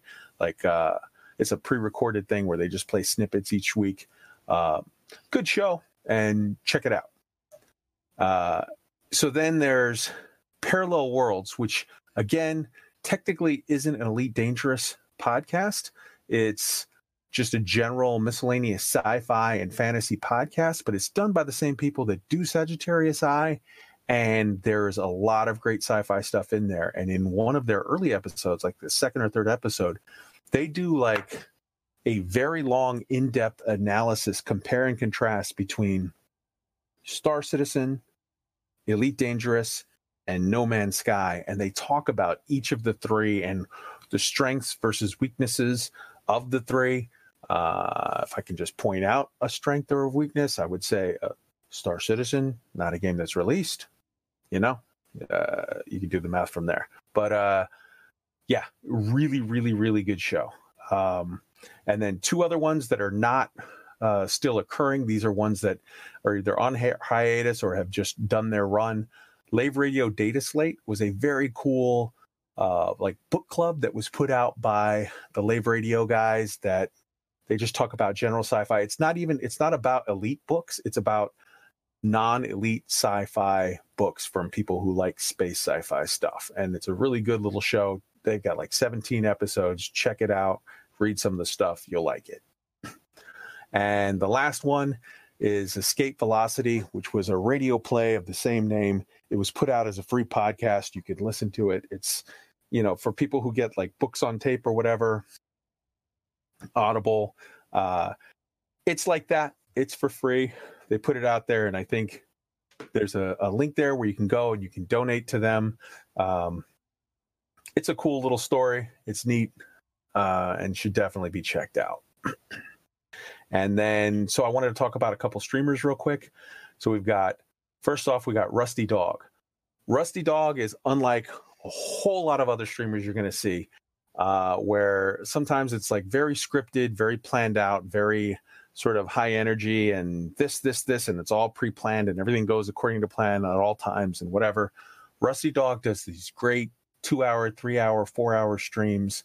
He streams a lot of times like on Sunday morning or whatever, and he just is very chill, very relaxed, a very kind of like a low energy guy, but like in a good way, where he's very, very, very calm and soothing.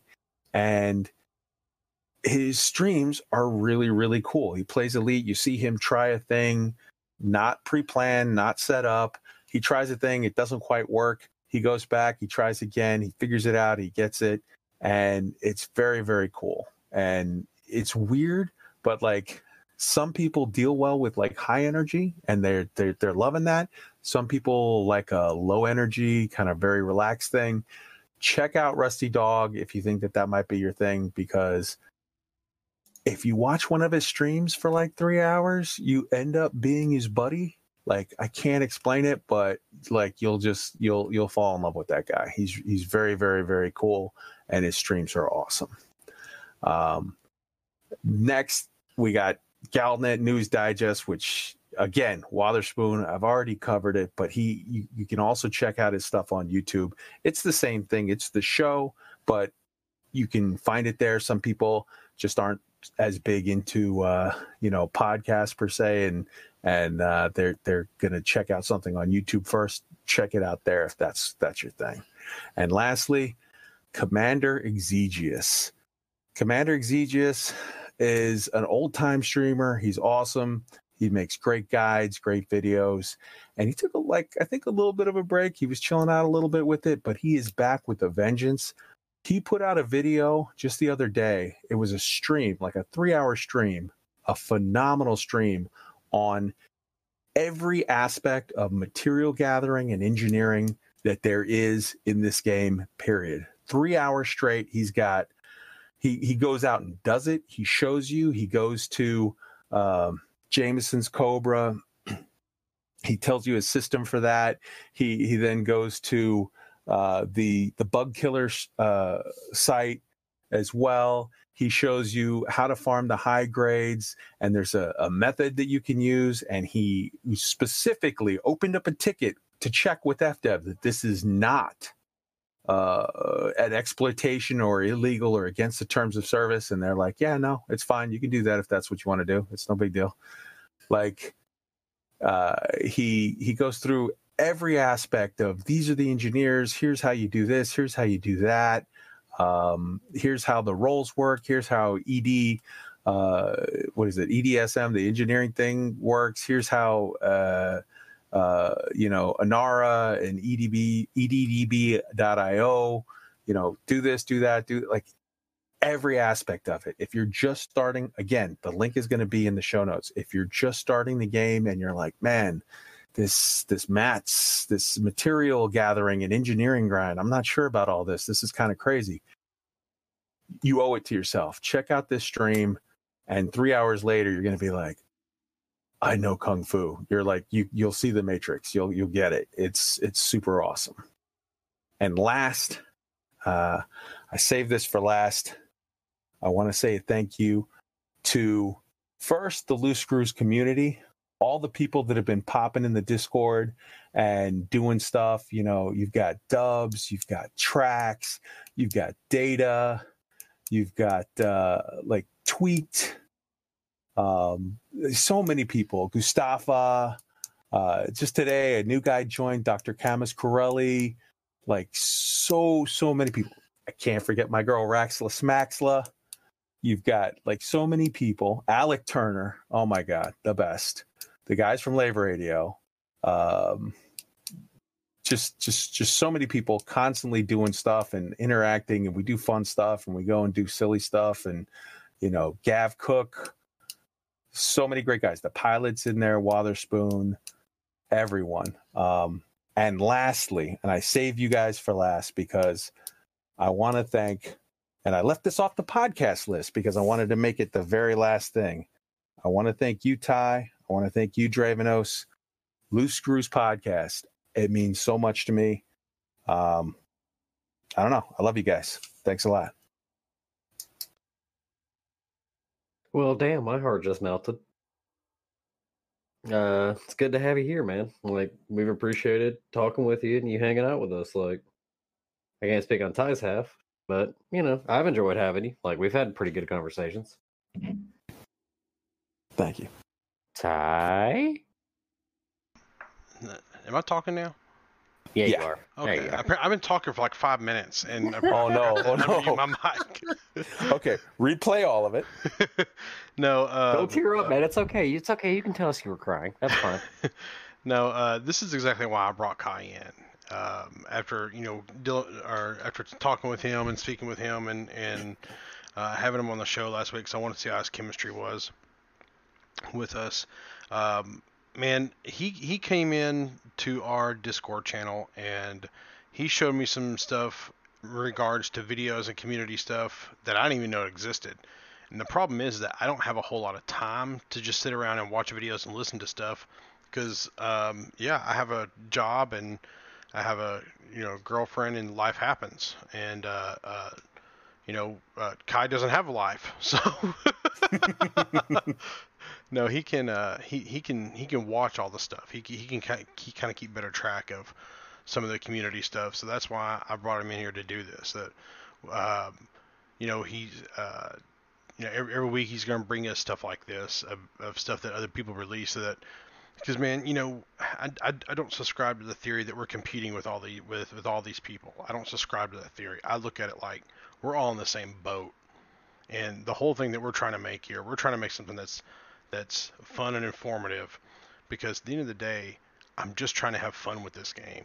I'm not, this is my my artistic expression here is this podcast. You can go watch or go listen to the first 15-20 minutes of the show in episode 1, and I have like this whole monologue about why I'm doing this show and who I am and why anybody should listen to me about anything. Well, the fact that you shouldn't, except for the fact that you should go. I'm telling you the people you should go listen to. You should go get information from, because I don't have the best information, but I know people who do. And Kai's real good at gathering that stuff, and that's the best way to do it.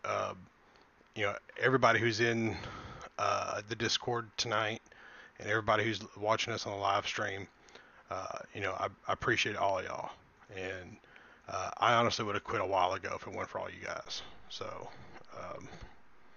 the fact that people actually listen to my craziness is pretty cool.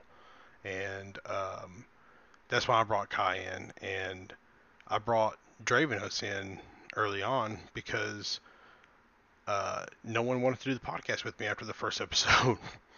So he was really cool to get in here. And man, like tonight, I'm just going to say this, like tonight was the very first time that I've ever had to hit record and you weren't here. Aside from that second episode, of course. And it was really weird. I showed up, did I not? Yeah. For sure. Yeah. I taking care of some stuff, so No, Well, that's also the good thing of having 3 people. If 1 week I'm stuck late at work or whatever, I'm sick or whatever, it's still you're not alone. You still got Dravenos or whatever. And that's a huge thing to say about Dravenos. Dude, when things are rolling and things are huge and you've got a Down to Earth Astronomy and Wotherspoon and the Lave Radio guys talking about you, whatever, everybody wants to hop on the train. But when you were just starting and, you had 3 listeners and whatever, like the very first episode, whatever, when you're there and the chips are down and you're by yourself, when you got the guy that's going to be like, yo, man, I'm here for you. That's huge. Yeah. Well, I mean, to be honest with you, though, I'm pretty sure we told this story, but just to reiterate, I just followed him on Twitter and he's like, hey, you want to get on here? I was like, yeah, let's do it, man. Yeah. And then he had me back again and again and again. And again, and again. So, yeah. Well, you ain't going nowhere, man. So you just sit your ass down and you shut up. Yeah, actually, don't shut up. Keep talking, so that way I don't have to talk. I don't know. I don't know. This. At least this co-pilot's chair is nice and comfy. Yeah. You didn't skimp out on the co-pilot's chair. I'm pretty sure Kai feels the same way right now. Yeah. Oh yeah. So, I think that's about all you got there. Isn't that right, brother? Yes, sir. All right. So that is all of the creators corner with Kai. So we're going to start a new segment this week. And the idea is that we're going to start giving you little bits of lore. And we're doing this right as Drew Wagar's doing his huge lore tour, so this should be great timing. But anyway, I was debating about what I wanted to do this week, and the little bits of lore we're going to do this week it's story time with Old Man Ty. It's Old Man Ty story time. I'm not doing it in that voice. But everybody, Grab your corn cob pipe and sit on the front porch. just to set the scene, I knew this was coming, so when he started time with Old Man Ty, I sat back, I put my feet up, and I took a sip of whiskey. So anybody who's watching the stream right now, you'll notice that I am in my crate, Phantom, and I am over here next to the Generation ship Atlas. And I don't know how many people know what a Generation ship is. I'm going to break them down real quick. So the first Generation ship was launched from Sol, or Earth, which I actually think it actually launched from Mars, but anyway, in the year 2097. It was followed by approximately 70,000 others over the next several decades. That's a lot of ships. Yeah. Most of these expeditions were funded by big Federation corporations. And this is before, the Alliance or the Empire existed. This is way back in the day. The deployment of the ships was not well regulated. And this caused a bunch of issues. Some of the vessels launch unprepared. Some of the corporations were dissolved or were bought by other companies over the years, and it made it really difficult to keep track of Generation ship positions and who actually owned the ship. So basically, like if Microsoft was to launch a ship and then Microsoft was bought out by Apple, God, please don't ever let that happen. We would, and they launch a ship, well, they may not know where the hell it's at in, 100 years or whatever. Well, so a Generation ship is a ship that, it's a huge, you can see right here, it's multi-kilometer long, and it goes out and it's packed full with let's just say 10,000 people or something. And these people go out and they, their whole idea is they're trying to get to some other star system and colonize it. Well, these ships move at sublight speed. They're not like, they don't have an FSD or they can't supercruise or anything. They're just going at sublight speeds. And they fly out from Earth. They leave the solar system. It takes years to just leave the solar system. And the whole idea is that their children's, or whatever the line it is, will eventually colonize it. So like if I was a captain of a ship, well then my son might be the captain, or my daughter might be the captain, and then their family might be the captain, and their family might be the captain. Basically, you hand down the roles to your children, and that's what a Generation ship is. We just dealt with the Generation ship, the Golconda. Everybody kind of knows that story.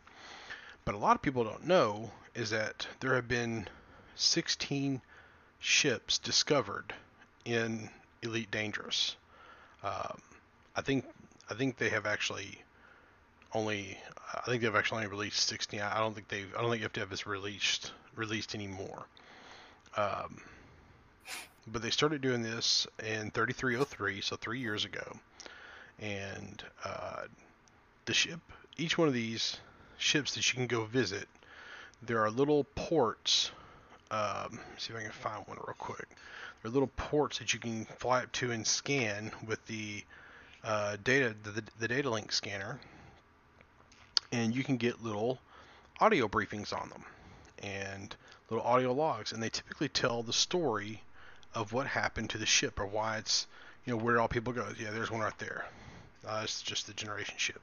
But yeah, I can go up there and scan it if I wanted to. And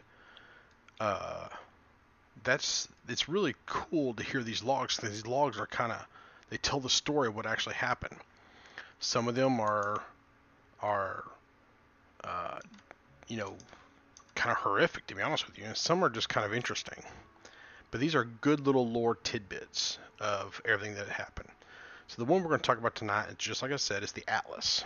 So the Atlas ship was discovered by Commander Dillium 53 on May 23rd, 3303. It is located in the system Charik Drift, orbiting the star Charik Drift A. And I'm going to pitch around here real quick, and you will see the star. It's a good old-fashioned neutron star, a white dwarf. I can't remember which one it is. But yeah, and these things are beautiful. These generation ships are absolutely beautiful. I don't think I actually said that, but anyway. So, if I can get my ship to stop spinning here.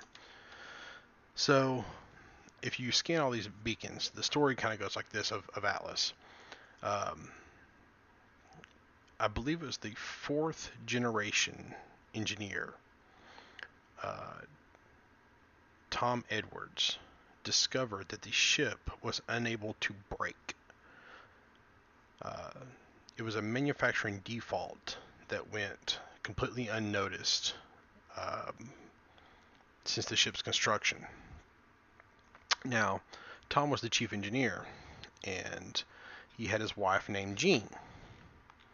And he went and told the captain, and Tom, being the decent guy he is, was saying, well, we need to come up with a solution to get these people off. So they tried to fix it several times. Well, they failed fixing it. And ultimately, what the decision was that they're going to launch all of the ship's escape pods as they flew by their destination. So Tom found, the problem with this plan, however, was that the escape pods had to be launched from someone on board the ship. So Tom volunteered.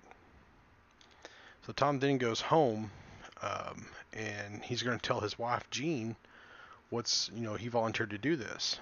Well, then he finds a pregnancy test in the bathroom, and she's pregnant. So ultimately, he makes the decision to go ahead and get her on one of the shuttles, on one of the escape pods, and launches all the escape pods and saves the colony. And supposedly his body is somewhere on board this ship because he would have died, years or whatever after the fact. At some point, the Atlas ran out of fuel, and it started orbiting this star.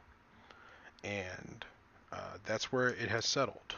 And you can actually hear Tom's voice. If you fly out to these things and you scan them, you can actually hear old Tom's voice and old Jean's voice, and you actually hear their communication log between the two as he's launching the escape pod. And he gets a communication from the captain after they landed at the colony, and they decided to name the colony after Tom Edwards. And it's really cool and kind of haunting to hear these logs. And man, it's super heartbreaking. Yeah, each one of these generation ships that we've found so far are, with the exception of the Golconda, they're not real happy stories. And the coolest thing about stories like this in Elite is that FDev has enough stories like this that they could just do like single player things where you run around on the station or run around on the ship and just kind of watch it slowly collapse into oblivion. So each week I'm going to bring you some of these generation ships, and I'm going to talk about each one and tell you some of the ones that are happening. But what I want you guys to do is to go out to the Atlas. It's only like 25 or 30 light years from Sol. It's in the Chark Drift. Go out to the Atlas and take a screenshot of it. Scan all the beacons and listen to the log. And the voice acting in this game, the voice acting that these guys did in this one and in others, is superb. And I want you guys to post your screenshots of you being with the Atlas in our Discord. We got a screenshot channel just set up, posted in there, and we'll be doing another one of these next week. So when you post the picture, in the screenshots thing. Put on their hashtag story time, and yeah, for each one, so that we can see them, because I want to see him to be able to shout people out or whatever. It's very, very cool. The story is amazing. It's heartbreaking. It's a situation of like, this isn't a situation of she was on the ship and knew that he was, not coming. He had to trick her because he knew that she wouldn't go, and he needed her and his baby to live. So he literally like lied to her and said, "Get on the thing. I'm coming right behind you." And then she's freaking out because the doors close and she gets launched, and she's like, "What's going on? Stop. This is no. You got to wait for him. You have to wait for him." And he has to tell her then, as she's launching, like, "I'm sorry, I had to lie. I had to get you to safety. You're going to be fine. My baby's going to live." Like, it's just, oh my God. It's like the J.J. Abrams reset of the Star Trek thing or whatever, where you have Kirk's dad like putting them on the ship and like sending them off in the escape pods. It's a scene like that, and it's like, oh my God, it's so good. So you have to go out, scan this thing, post the pictures, and it's I'm going out there, and I will have my picture in there tomorrow. I've been out there, but I'm going back out there again because I gotta do this for story time with Old Man Kai. Well, also, like in addition to the Discord, if you're not in our Discord, you can find us at Loose Screws ED. But also, like, if you send it on Twitter, at Loose Screws ED, I will make sure, like, if you're not in the Discord, I will post it in the Discord for you if you send us to it through that. Yeah, that'll work. Like, I just want to give people multiple options just in case. No, that's good thinking. Because not everybody's cool with Discord. Not everybody likes to be in Discord. But I will also say, like, you should join our Discord. Like, our community has grown extensively within the past, like, couple of weeks over the holidays and everything like that. And just the amount of support we've gotten, the amount of people hopping in here and just building this community, like, holy crap, like, I really am humbled by all of this. It's like, especially with Paige joining us and everything like that, and then we have, Down to Earth Astronomy joining us. Like, it's very humbling to see that we're growing this much. Mm-hmm. And it's like Ty said, we do this because of you. So thank you guys. Just that's really all I've got to say. Is just thank you. Yep. So this part of the show is where we typically talk about emails. Now, the only email I have this week is from Commander J.D. Wiley. And he's cool enough to send us this really nicely worded and really well done email that I'll have to share with you guys. But honestly, everything in the show, we can make a whole episode by itself. So I think we're probably going to save this email for a future episode, and we will go through it in detail. We actually might get him in here where we can talk about it when we do it, but I definitely want to get him in here. He messaged me in Discord to make sure I got it, so I want to spend some time analyzing it. I want to talk with you guys off air before we kind of go through it, because it deserves more than just a quick pass. It's a very well thought out email. So nice. And you know what? I want to kind of surprise you with an unannounced drop in here, Ty. Mm-hmm. I want to put out a challenge to our community, to the community at large. Either send it in an email to the Loose Screws, which the email will be right there in the show notes. But or come into the Discord and post it with hashtag Kai's question. And my question this week is, what do you want out of fleet carriers?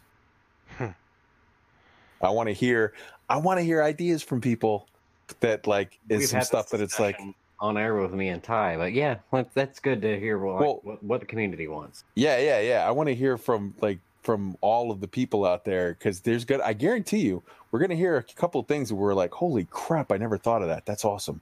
Yeah. So I think that's the show. Do you guys have anything else you want to talk about? I mean, And you I'm already all know talked what out. You already know what I'm gonna say. Yeah. So if I need to go ahead and drop what I'm gonna drop, you just let me know. Drop the Twitter again if you would.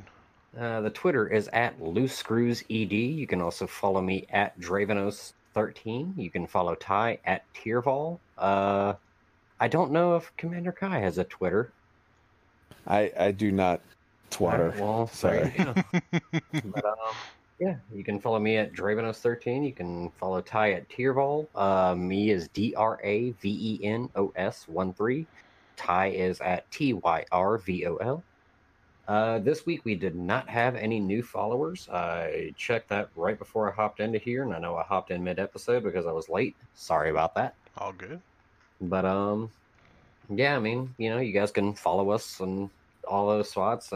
Mainly follow the Loose Screws ED podcast more than at Loose Screws ED before anything else. But my final word, of course, per usual, I'm sure most of you have come to know this, is don't fly without a rebuy. A couple of programming notes here. So Chad F6 says traveling prostitutes is what fleet carriers need. So next week we will have Tweaked on the show. He will explain the BGS to us and everything that we need to know about the BGS, because there's a bunch of crap we don't understand about the BGS. The 19th we got Down to Earth Astronomy. The 25th we got Wotherspoon, and somewhere in there I'm gonna get some sleep. So big old show. We got a big old beefy meaty show. A bunch of big old beefy meaty shows coming up for you guys. So I don't have anything else. Kai, what you got? Last words, Bubba. If you want to follow me, you're going to have to be a cool kid and join the Discord. And I got to hear it from one last time. I got to hear from Dravenos at the very end, or it doesn't count. Oh, yeah. Oh, so what? Don't fly without a rebuy? Yeah, that's yeah. it. Yeah. Yeah, but to give it some pizzazz. Yeah. Oh, you want to give us some... Okay. Hold on. Hey, guys. Just make sure you don't fly without a rebuy. Jeez. Noise. I'll see Of course, you I guys would next break time. the microphone at the end of that. See you guys next time.